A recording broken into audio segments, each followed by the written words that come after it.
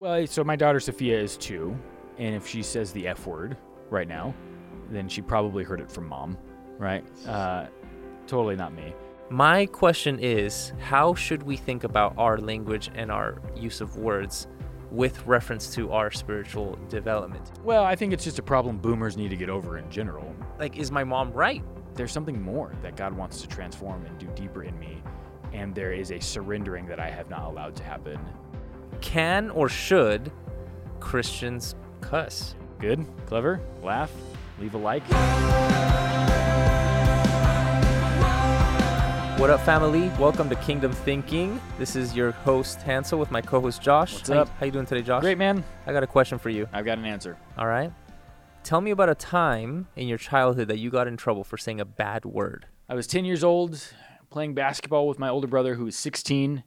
We were going pretty hard in the paint. I was a solid 4'6", 82 pounds, maybe, soaking wet. And I went up for a shot, and he bodied me pretty hard. And we were playing on some loose gravel. And I got a massive road rash kind of cut down my hip. And I let out the loudest F word on a community church property that we just happened to be playing on. And my mom pulled me aside and said, "This is your one free pass. I don't care if your arm is being cut off. I don't ever want to hear you use that language again." Is this true? Yeah, this is a real story. Yeah. Wow, Yep. that's fascinating. Mm-hmm. That is fascinating. So there's a lot there. One, I think, is the context in which you said it. Second would be the word itself. Sure. And then third, I think, would be the prescriptive or the teaching moment about how language itself works. Yep. That's fascinating to me. So today I actually want to address this issue. Can or should Christians cuss? Yep. Is there ever an appropriate situation or moment where it would be permissible or even beneficial for Christians to use colorful language? So let's talk about that Yeah, today. that sounds good. Yeah, this is actually a topic that people bring up a lot, right? And so this is one thing that happens to us when we go play golf. When people ask us, we get paired with random people or whatever, Yeah. and so we'll go play and we'll hang out. And invariably, somebody that we're playing with will hit a bad shot. Neither you nor myself, we don't hit bad shots. But somebody that we're playing with will hit a bad shot, and they'll drop some F-bomb, or they'll say something, that will make them upset. And then invariably, when you're a few holes in, somebody will ask you, "What do we do for a living?" So you tell them, and then it's all of a sudden the demeanor changes, right? It's like, "Oh my gosh, I'm sorry for swearing," or it gets kind of super awkward. And so Right. I have gotten that. there is something inherent in this conversation that people feel like there is a set of behaviors that they're supposed to adopt, or there is some type of understanding that they're supposed to maintain, at least when they're around Christians. Okay. Right. And so it strikes me as weird because it's all contextually dependent, right? Like there was a time when words that aren't bad now were definitely bad.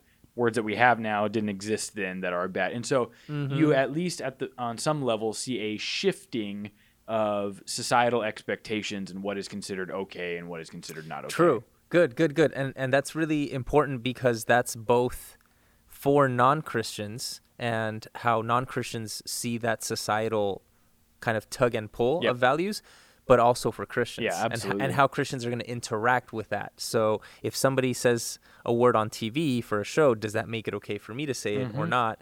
Or even how Christians appeal to the Bible for a consistent norm. Yeah. And I mean, I kind of want to point out and say it's not that simple. Right.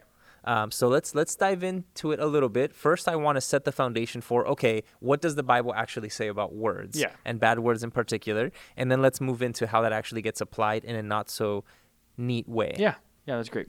So we have there's a great article on evidenceunseen.com that really does a good job of collecting some of the examples that we talk about in Scripture, right, that we see. And one of the first things that people often kind of point to is Paul using the terms like scum and refuse. Yeah. And so in the original Greek, these words are super profane, right? Craig Blomberg, who's a pretty well-respected scholar, writes that the words translated here as scum and refuse are fairly vulgar in their original Greek, and their closest English equivalent would offend so many people that modern translations use euphemistic language instead, right? Right. And so we are immediately presented with one of these first examples where, hey, there's actually some cursing here. There are things that would be offensive to people, right? Maybe like the S word for us, or stuff in that variety. Exactly. And so at the very least, Paul may not be cursing at someone, calling them a piece of, whatever, Right. but he's using the terminology. Correct. And so we have to ask ourselves, or at least understand. What does that mean? Yeah, it's not super clean cut. It's not very black and white. That's interesting. So what do you actually make of that? To me, I think it's really appropriate for the metaphor that he's trying to create, right? And so, when he goes on in other parts to talk about the idea that he wished people would like castrate themselves, right, in Galatians, instead of just like circumcision, Right, It's just like cut through. Yeah, cutting through Instead the of entire around. penis. That's a huge deal. And so, to me, I think what's appropriate is largely the contextual meriting of the conversation. And so, what I mean by that is, when a situation is incredibly intense, like what Paul is dealing with, with the people who are trying to put such an unnecessary burden on followers of Jesus to make them like true followers, quote unquote, for that to cause Paul to be in such a ferocious kind of responsive manner, I think it fits that context because there's so much legalism that's happening for these people, making it harder for them to live out their walks with Jesus, right? There's literally being stumbling blocks that are being put in their way. And so the context kind of merits the response to me. And I think that oftentimes you'll see ought to be at least a leader in the conversation or at least a big part of that groundwork that we lay. That's huge. Yeah, context is a big one. Yeah. Similarly, you might say that in that metaphor that he's using, I believe it's in Corinthians, we are the scum of the earth. Yeah. It's the point is that there's a big contrast between the state of affairs, the current condition of humanity, and what humanity can be in the eyes of God. And Precisely. so it empowers, it strengthens the message there. So, I mean, that's an interesting take. I've never heard from the pulpit even the acknowledgement of that word. I like you said, I think a lot of times we sugarcoat it in our translations. So I that's an interesting conversation to have, right? Is it ever fitting or beneficial to respond in such a powerful way to make a point? Yeah, well, and the idea of dirty language, right, is not something that you really find Scripture shying away from, either in the Hebrew Bible with like Ehud, right, the left-handed man, and kind of the scatology story that gets associated with that with King Agnon, who's like he's taking the dump, and then he gets stabbed to death, right? And then he like just excretes all of his bowels, right? And they just are making, his guards are making fun of him, right? And so like you hear, there's a joke in there around poop, certainly, and then Paul talks about the idea of his former life in Philippians 3 being rubbish, right? The Greek word there is skubalon, which again could be an equivalent for of the S word, no doubt, yeah. And so he compares that to the knowledge of knowing Christ, correct? And so it's like there's this massive dichotomy that Paul is painting. It's poetic, and it's intentional in its inflammatory rhetoric there because it's such an important point that he's trying to make. Interesting. I mean, this is all fascinating because I think this really kind of goes against the grain of the way most evangelicals think about language. The way that my experience in growing up or in my church, etc., is we take some principles of Scripture regarding language, which we're going to continue to outline here, regarding words and the power of words. And we take these as a clear-cut and almost like pretty absolute boundaries for what should and should not be said at all times. Right. So some of these are, it's not when Jesus speaks in the Gospels. Concerning the food laws and what shouldn't you eat, and all these things that at that time were kind of getting trivialized and people were missing the point. Right. And so Jesus says it's not actually what you consume that's going to be the defining characteristics of who you are. It's what comes out of your heart, what comes out of your mouth. Ooh, that's powerful, right? Or just even Paul, is it in Ephesians? Don't let a corrupt word come out of your mouth. Ephesians 4:29. Okay, out of every corrupt word that comes out of your mouth, you're going to be accountable for it. Like these seem pretty clear cut. These are the ones that it's so funny. I was talking to my mom on my way here, and I'm like, "Oh, Mom, we're going to talk about like cussing," and she's like, "Oh, well, we already know from Scripture, cussing's bad. You should never say any of these words," and it's so clear cut, right? And so what I want to do is I want to have a discussion about how not only is it not that neat, but there's so much nuance in that. And this is by no means an apologetic or a defense for dirty language, Being right? able to swear, but certainly. I think it's actually important to think about the contextual and social life of words. So what else have you heard in terms of like the scriptural bases for, nope, it's pretty clear cut, just don't say bad things? Yeah, I think the big thing, right, people will point to is the Ephesians 4:29 passage and then the James 3 passage, right? The idea that the tongue is a small little thing, but is set on fire by the flames of hell, right? And automatically, when you think of flames of hell, you think of bad thing, and then you think saying the F word is a bad thing, right? Because there's not a lot of good context for saying the F word. And it's a pretty clear logic. Yeah, there. and so it's an easy extrapolation. And so what gets me in kind of this zone or this area of conversation really centers around the idea of a simple, like, opening up, pointing to it, closing. It's like, and you wipe your hands of it, and you're like, okay, good. Like, the whole issue is settled, and we're all done here. And so when we see that, it's missing, I think, a large part of the context that Scripture is trying to establish in this discussion. Because what we see is not only are things contextually dependent, it's also going to be heart dependent, in the way that we use language, right? Okay. And sticking with that Luke 6 thing that you were talking about earlier, when Jesus talks about it's the things that come out of you that make, something unclean, as opposed to what you put into your body. There's a huge emphasis here that really tracks well with, kind of the Beatitudes and making things more personal into the way that we live our lives and the standards to which we hold ourselves. I think there's something to be said about the state of our heart when these words do arise, right? And what I think tends to be glossed over is understanding that it's like, if you said the F word twice, are you still a follower of Jesus? Like, yeah, probably. Like, that's probably okay, right? If you how many times can you say? Right. 70 times 7. You can say 490 F words. And so, just kidding. That's forgiveness, right? That was the joke. Double. Good. Clever. Laugh. Leave a like. Good.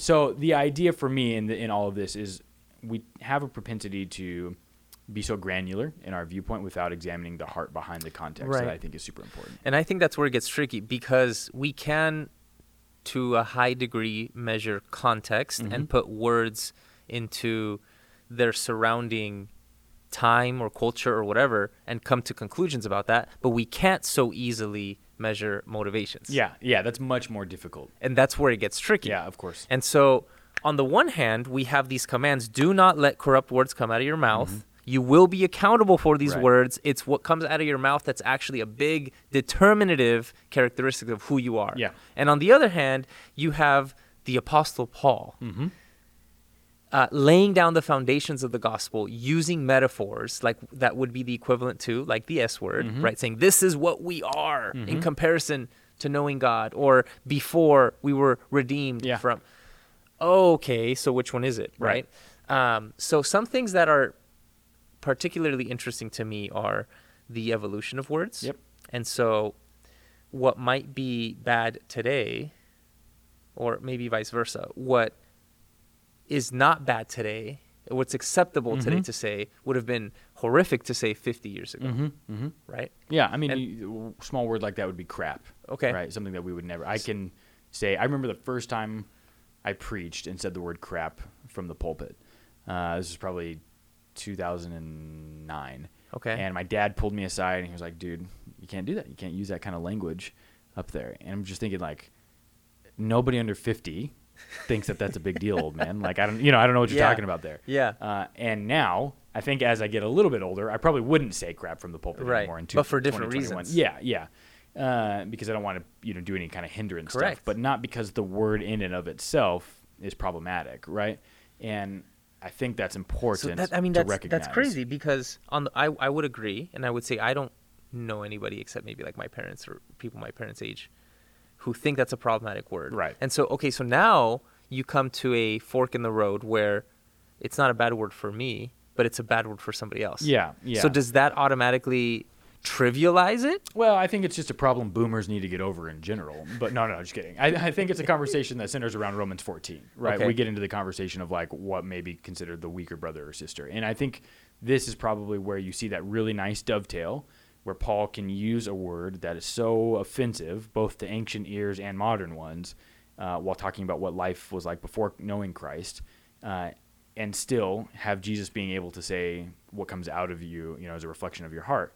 this idea that I think it's foolish to just use words in any context without really giving any attention paid to the setting that you're in, right? Okay. So if, for me, working with students, I'm not going to ever drop a word that could be problematic for them, because I think it's really important to represent myself well Of course. there. Yeah. Now, if I'm doing something with my wife and we're talking about something, and there's like oftentimes she'll talk about stuff that her clients have gone through, right? And it's just a really awful situation. And there might be a time where that's an appropriate response, to use something where it's like heavy loaded language, because it's the only thing that really encapsulates the emotion of the moment. And I think those are two different conversations, right? Again, and it's the flippant heart in the Romans 14 kind of model of like, you don't do anything around someone that might cause them to stumble. Interesting. Yeah, I think that's a good point. So the word you used was flippant, right? A kind of casual, not thoughtful use of something. I think that's big. And so on the one hand, that's about the motivation, which is hard. That's not empirical. Sure. We can't measure that, right? But what we can measure is how do we apply some of these commands, right? And so, I mean, another thing that is interesting to me is would it ever be more advantageous than not, I don't know, for evangelistic purposes? To actually swear? Yeah. Yeah, I mean, that's an interesting I've got an example of that, right? So a few years ago, I was working with a student who was really, really, really rough around the edges, right? Okay. He was just a jerk of a kid. And a lot of that was, just background issues and stuff that he had gone through in his home. And we had like a really frank conversation, right? And it was like pretty heated, pretty intense about behavior and stuff that was going on. And when there was a point where I just totally lost my sheen of demeanor, right? Okay. And just started talking to him normal because he was 18, right? So Yeah. he wasn't like a like kid. 12. Yeah. And so we're talking, and I just was like, you can't be doing that kind of S here, right? It's just like, it's not going to fly. Like, you're welcome here. I love you, blah, blah, blah, but you can't do that. And he pulled me aside and was just like, man, that was the first time you've ever talked direct to me. Huh. And I really appreciate that. And so I don't know if that's a good, like, prescription. yeah, thing you want to like line up all the time as like, hey man, I did it once, so that means it's going to work every time I pull it. But in that case, like being willing to cross that barrier with him, That's showcase interesting. something that was more real and legitimate. Correct. There. So, maybe there's probably another way that could have been done that would have showcased that just as well, right? Like, but in this case, it worked there. So, again, it's all going to be very difficult to measure, like you're saying, in that regard, in motivation. And for me, it didn't come out of a good place of motivation. Like I was just honestly, was out of anger? Oh, I was so mad at this kid, right? That's funny. And so, again, I think that's Ironically, it communicated. more, God redeeming something, right, where I kind of dropped the ball. But it worked, in that situation. And so I think there's some times where you just have to be more human. And so I wonder if this can be something that moves into the conversation of Paul saying, I become all things to all people for the sake of winning some. And again, I feel maybe a little circle in a square it's a kind bit of a stretch. Yeah, in terms of that rounding out there. But I think there is something to be said about at least on the very, on a very minimal level, not being so prudish about the way that you conduct yourself linguistically that you isolate people from you, right? That you're seen as like, you can't say anything out of line around Hansel or Josh because they're going to get you. You're right. And so in this desire to be pure, that we become ineffectual in our relationships with people. Yeah. I mean, that makes sense. And another thought that comes to mind is the kind of spiritual growth or spiritual formation element of language. So I think evangelicals, we tend to think of spiritual formation as a gradual progression of our mind, our character, our actions, which is expressed in our words. Yeah, certainly. Right? And so one of the things that my mom said when I was talking to her is like, well, like if our minds are being transformed and our souls are being transformed into the image of Christ, shouldn't our words be transformed too? Yeah, so it means occasional S-bombs, Mom. So I was like, well, man, that's interesting because I'm just going to go like full confession, right? I mean, I've been cussing since the 5th grade. And I'm not sure it's gotten better. Sure. Now, I came to Christ when I was 16. So as an adult, I've learned when it would be more disastrous than not. Like when you're lecturing. Right, exactly.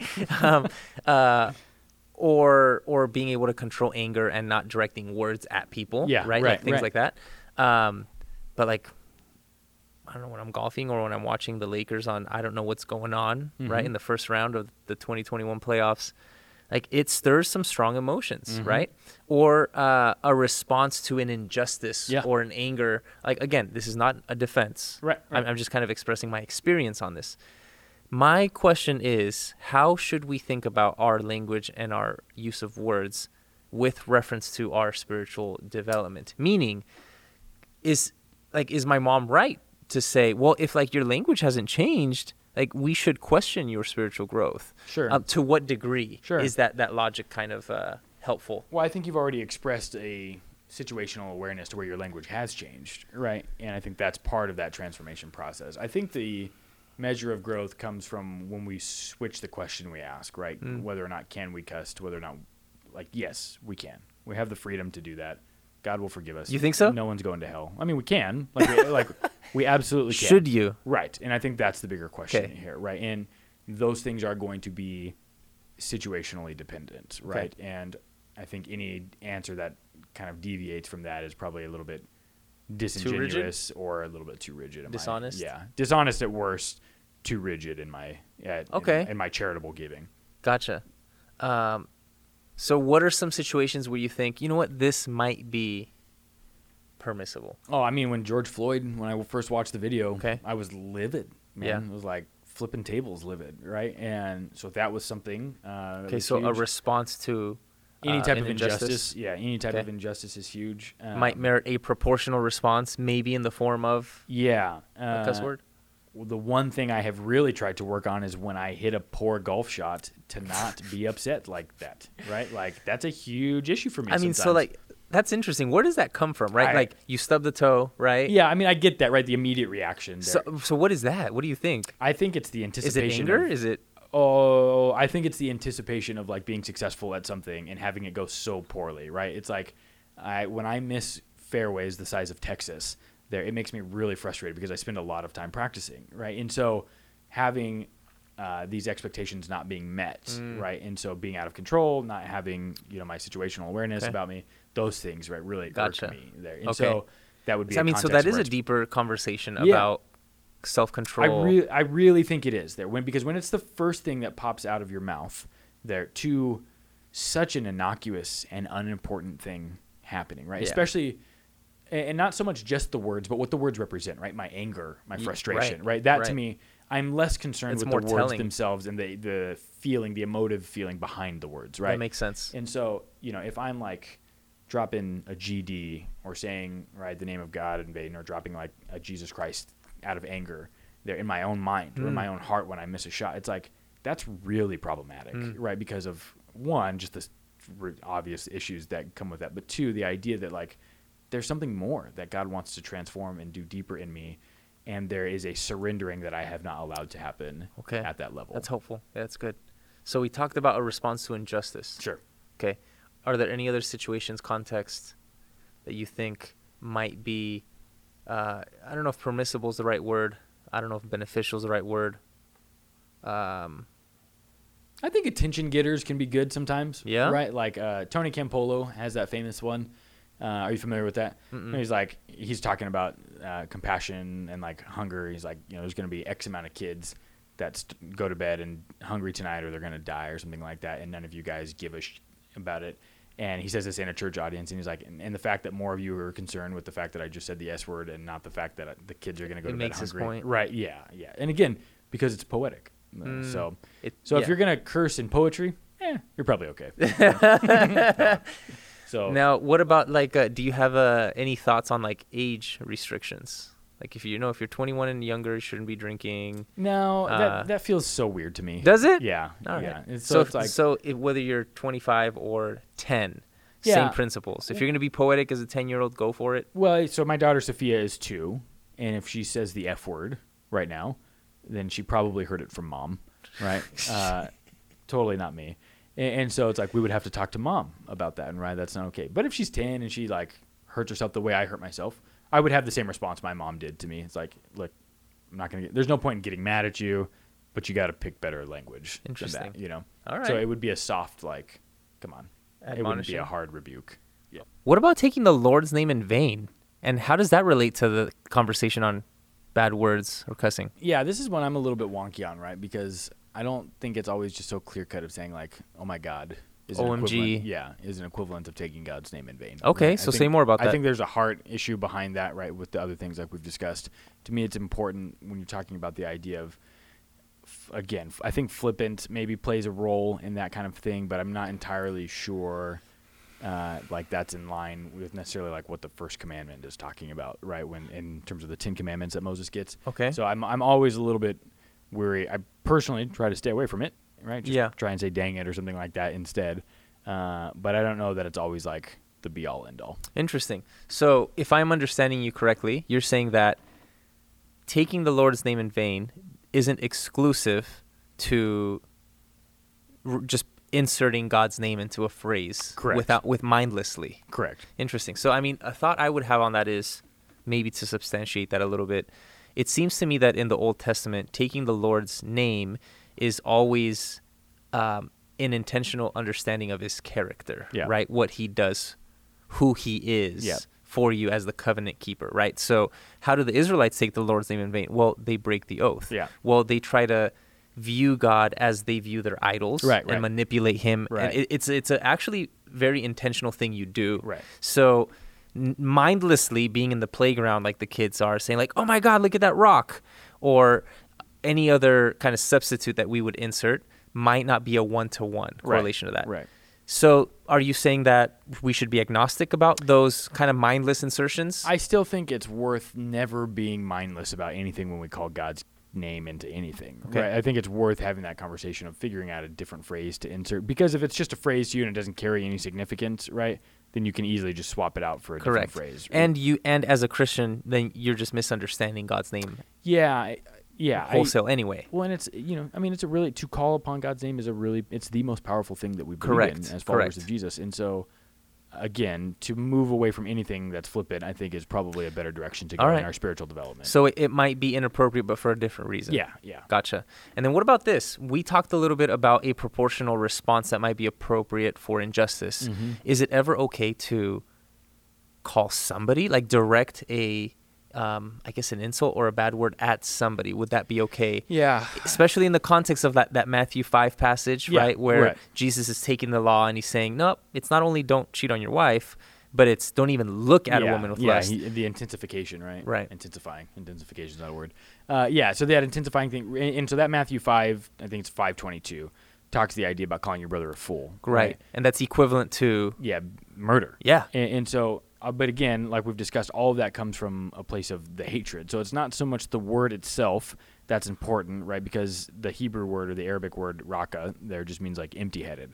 And so the idea, to call somebody empty-headed, if I call you that, but I have a deep hatred towards you in my heart when I call you that, that's the thing that Jesus is concerned with, right? Okay. And so, I don't know very many contexts that aren't joking, where somebody's coming at me with some type of energy like that, and I'm not going to come back at them if I say something insulting. I think it's problematic. Yeah, at the very least. Okay. There, I don't think you're going to be condemned eternally for it.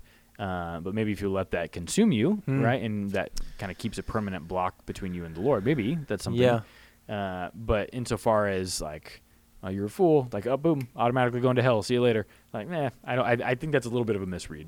In terms of what the intention of the text is saying. Gotcha. Entirely, yeah. Interesting. Okay, good thoughts. Well, I'm really, really curious to see what our viewers are going to think of maybe things we missed on this. Yeah. Are we kind of being too nonchalant about it? What do you guys think? Leave us a comment. Make sure to check us out on the app, the Juice app as well, on any device where you see your podcasts or shows. We want to know what you guys think. What would your parents respond to some of this too? Yeah. We want to hear some of that.